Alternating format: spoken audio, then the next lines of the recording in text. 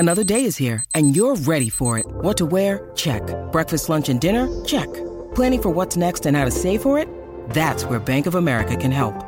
For your financial to-dos, Bank of America has experts ready to help get you closer to your goals. Get started at one of our local financial centers or 24/7 in our mobile banking app.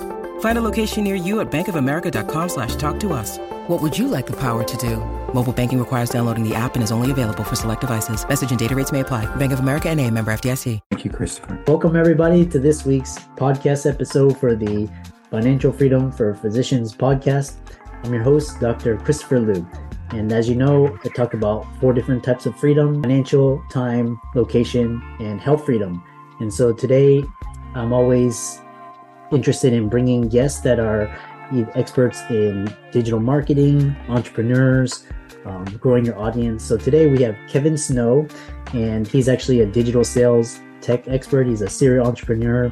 He's the founder of Time on Target and COO of Success Champion. So I love talking with entrepreneurs and just get the inspiration, the message out there. So Kevin, welcome. Hey, thanks, Christopher. It's really great to be here today. Yeah. We had connected through Podmatch, and, like I said, I love just networking and connecting with people with a bigger and larger vision. So tell us how you got started, and we'll go from there. So, it's funny because I didn't start my company because I had this really cool idea or how I could change the world or do anything like that. At the time, I was actually working with a networking organization, and I was one of their directors, and I was really good at launching chapters for them. So other people started to find out that I was, doing really cool things with it, and the other regions would call me up, and they'd email me or see me at a conference and say, "Hey, Kevin, can you come teach my team how to do what you're doing?" And I'm like, "Sure, sounds great. I'd love to visit Houston or Florida or wherever they wanted to bring me." And they're like, "Yeah, and we'll pay for your hotel and we'll pay for your flight." I'm like, "Sweet, I'm winner, chicken dinner." And then they follow that up with, "And we'll pay you money." I'm like, "Oh, well, crap, now I need a business." So I literally started my company originally because people wanted to pay me to come train their teams how to do something that I did. So I'm like, all right, I made Time on Target sound like a cool name at the time. I was I was relatively new in the military. So I was like, we'll use the military term. Launched the company and started doing that and started speaking on other stages, going to conferences, speaking at business organizations. Companies would hire me to come in and talk about sales and networking, and it was really cool. But then I deployed for a year over to Iraq and Kuwait. And when I came back, I had nothing on my speaking roster. I had nothing in my pipeline. I had no gigs lined up whatsoever. And I had that my first big oh crap moment. And I realized that I had grown a really cool job. I hadn't built a company.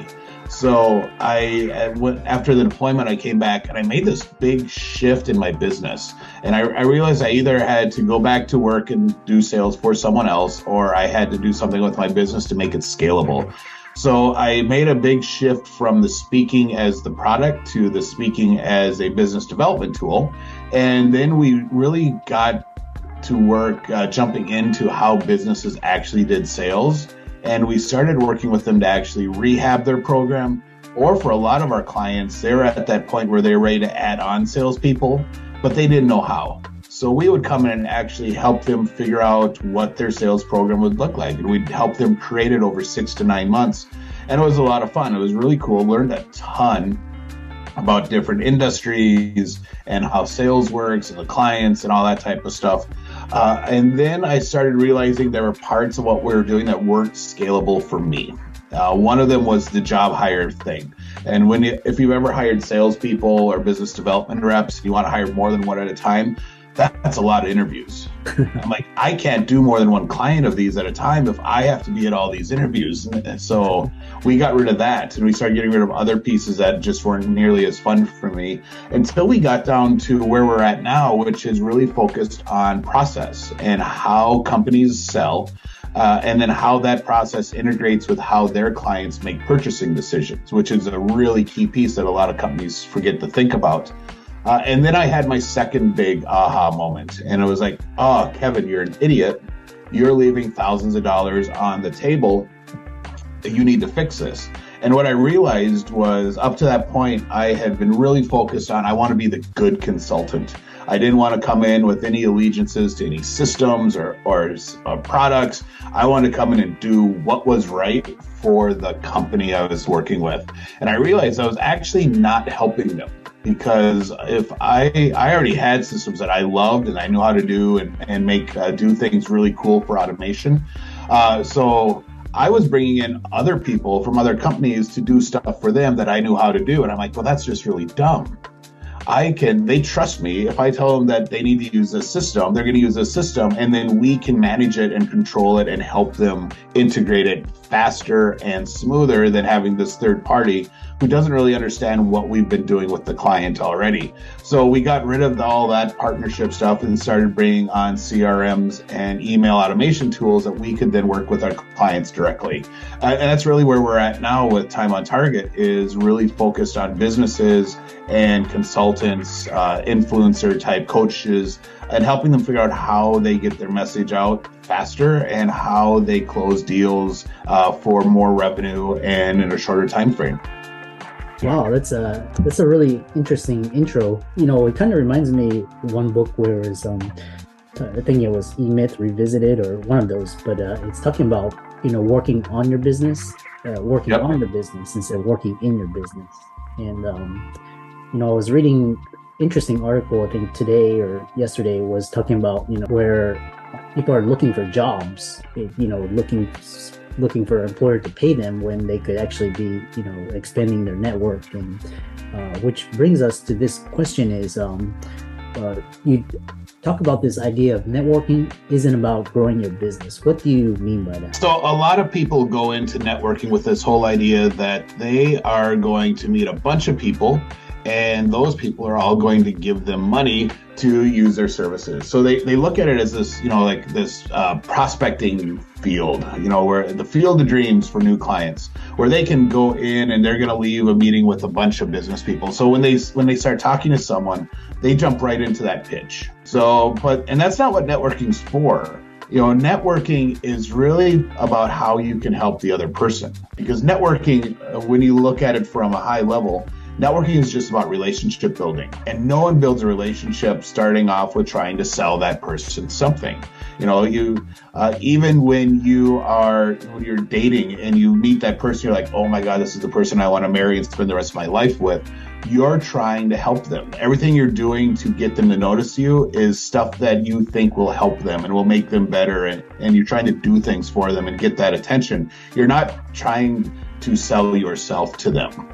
You know, at least not right away. Yeah. But, you know, and sales is the same way. It's just like, it's a relationship. Sales is just a series of conversations with an outcome. Yeah. And it's really focused on how do I help you? And if you're doing that authentically, and when I meet you at a networking event and you're telling me what's going on with your business and, you know, what you're trying to accomplish at the event, you know, my first thought is, all right, so how do I help you do that? Who do I need to introduce you to? How do I help you achieve that? Because then when you achieve it, you'll be like, that Kevin guy was freaking brilliant. He connected me to this person. It solved all my issues.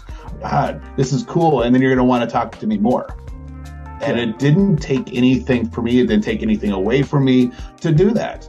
And that's what networking's about. There's a lot of organizations out there that present networking as this, you know, you help someone else so that they give you stuff in return, you know, and I'm like, that's just gross. That's slimy. And you should be helping people because it's the right thing to do.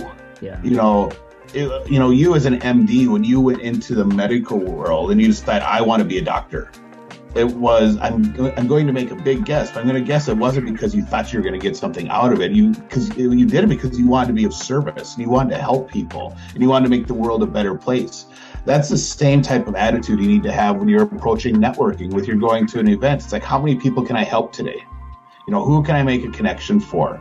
And that's what really has driven the growth of my businesses, is that, when I get in front of someone, we dive into their world and I get to learn all kinds of stuff about them. And I start helping right away. I am giving them, hey, here's what I would do if I were you. I would set it up this way and do these things. Or, hey, let me introduce you to Christopher Liu. He's this badass MD with this really cool podcast. You need to talk to him. Or, and doing all that type of stuff. So that when they leave, they're like, oh my God, what just happened? And then they're like, how do we do more of this? I'm like, sweet. Well, let me tell you how you can work with me. And here's the options. Like, all right, let's do that one. And that's how sales should go. It should be this, where you are helping and everyone's so excited to work with you that they just say, yes, I'm in. Let's go do this. Yeah, that's it's really interesting because really, to be frank, I hate salespeople because they're always pushy and always trying to, almost very manipulative. And then this is like when you talk about, kind of adding value and going first and kind of developing a relationship. So, you may not get a sale like today, but maybe, down the road, you may need that person. So, and then the other question is, we'll talk about processes, but, we're talking about sales. You talk about why you should stop trying to close the sale and what you should do instead. Tell us more about that. Yeah. So you stop going for the close and go for closure. So sales, and this ties into that relationship thing that we were just talking about. Sales is just a series of conversations with an outcome. And so many times when you get in front of a salesperson, their only focus is getting to that big outcome at the end. Yeah. When you have a conversation with one of your friends, when you have a conversation with your spouse or with your kids or, your family, when you get done with that conversation, there's always a next step. It's never just done. The conversation doesn't just stop. There's always a, hey, all right, so I'll see you Saturday for the potluck, or hey, give me a call Friday so we can confirm air times and when we're going to meet at the airport tomorrow morning. There's always that next step in the relationship. And that's what sales is. When I get done with a first call with a client, if they don't buy right then and there, there's always a next step for us. What happens next? What are they going to do? What am I going to do? And there's that agreement that if something doesn't happen on time, what happens? And they, if you and I are in a sales conversation, you say you're going to get me something by Friday. My next question is going to be, awesome. What happens if you don't? Do I get to call you and say, hey, Christopher, what's up, dude? You said you're going to get me this stuff and it's not here. And usually they're like, oh, yes, totally. If I don't get this to you by Friday, it means I spaced out on things. Definitely, please call me out on it and make sure that I don't forget. Now you have that permission to follow up. And you get rid of that whole concept of, hey, Christopher, it's Kevin, just calling to see if you made a decision yet, blah, blah, blah, or trying out those really horrible sales techniques. Like, all right, so let's write on the left side of the paper all the pros for doing this today. Now let's go through all the cons. And you can see based on this chart that there's way more pros and you should really do it today. You get rid of all those really horrible sales techniques that we were taught when, sales controlled the entire conversation. So, as you're going through sales, you need to think about, all right, so what's the next step? Is it that we need to have another conversation, or is it that I send you the contract and this work towards the next step in the relationship? Stop worrying about the yes or the no. Because in my world, it's either hell yes, we're doing business, or no. I'm not going to follow up for months with someone's like, well, call me back in 2 weeks. I'll think about it. Well, all right, let's do this. Let's consider that a no. And if you make a decision at some point that you're ready to go ahead with things, give me a call. Because I'm not going to do that. Because then that's when you get into that slimy salesperson activity that no one likes. And now it becomes just, how do I manipulate them into saying yes and re-engaging with me? They need to be excited to keep talking to you. If they aren't, you did your job wrong. Which is interesting because now we're technically a recession. They're not saying it, but we are. And then what's interesting is a lot of businesses, they're having decreased revenue. And you talk about if you're a business, you don't have a sales problem, you have a business development problem and no processes. Describe that. So I do not subscribe to the recession thing. All right. Every recession that's been on the books, every single one, hundreds of new millionaires are made.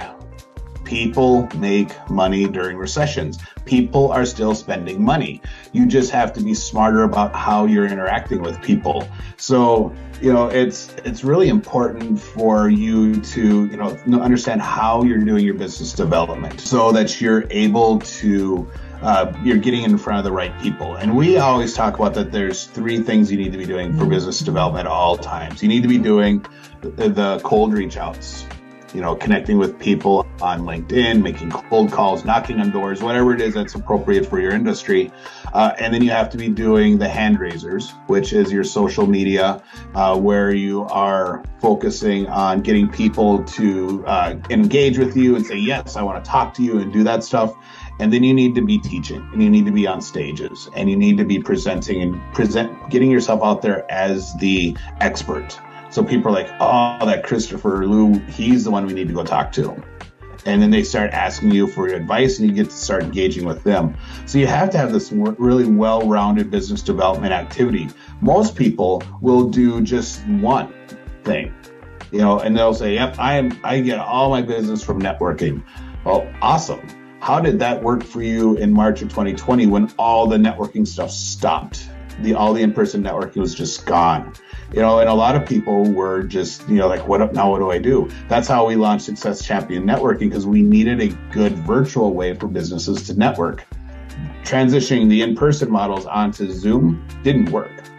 So now you're just sitting on a Zoom meeting for 90 minutes, listening to other people talk and not actually networking. So, that's what SCN came from, was the way, all right, so how do you actually network on Zoom effectively? So you're getting value out of spending time in this virtual environment. So you have to be doing all 3 things and doing it consistently so that you don't have an issue if one of them is having a down week.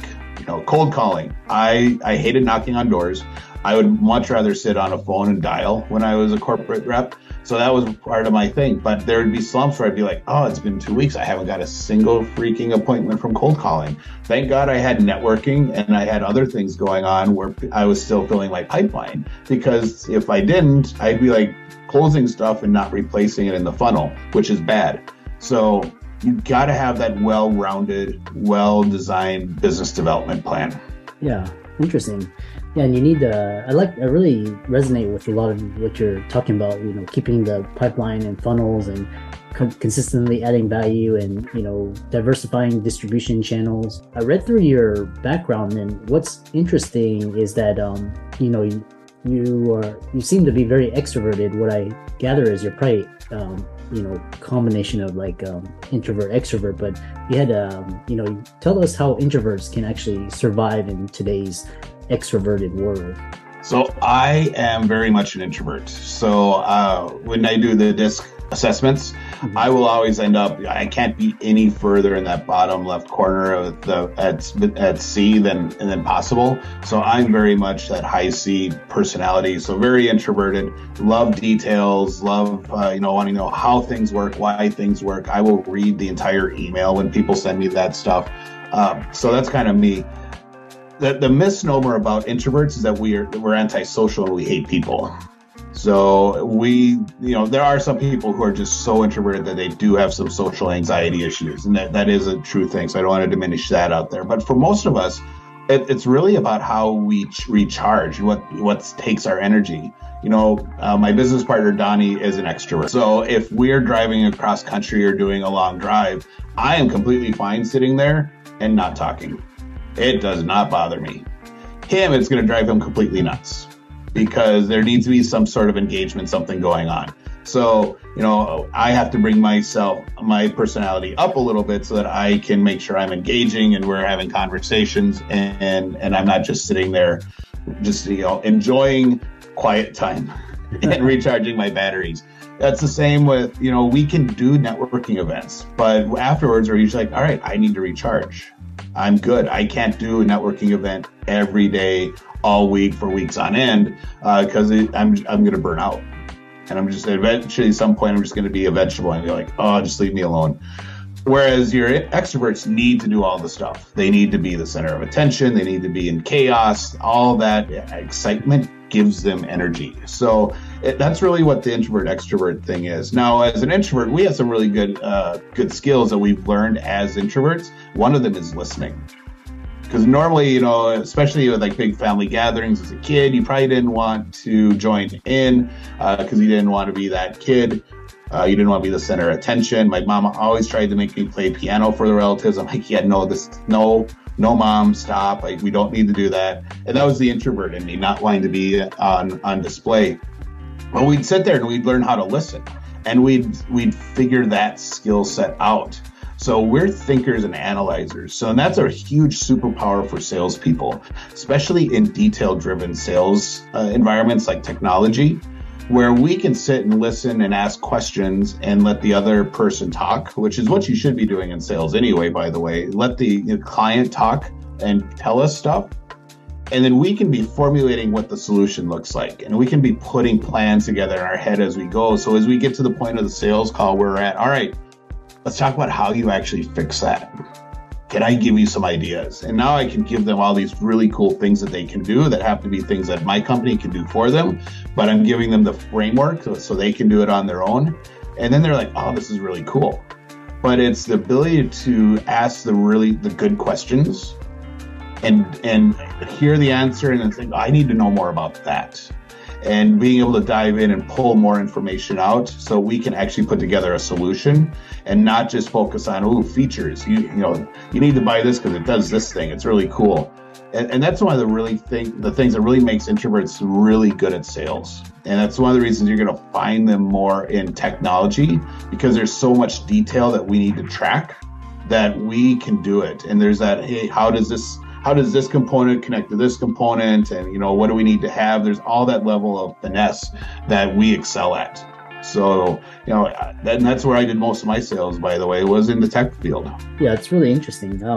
I've really enjoyed this conversation, and I know a lot of the audience who are introverted. I'm introverted myself. I just force myself to, be extroverted when I need to. And yep. Is that a common thing in the medical practice? Are most medical professionals introverts, or most of them extroverts? I've never. This is really interesting. I've never had this conversation with anyone. So. Well, it's actually a spectrum because there's so many different specialties and they attract different personalities. But okay, there are certain specialties where it favors introversion, like pathology, radiology, patient people contact. If you're a surgeon, or you're like one of these more where you have to interact with people, you need to develop extrovert. You have to be able to talk to people, communicate, and so that's a bit.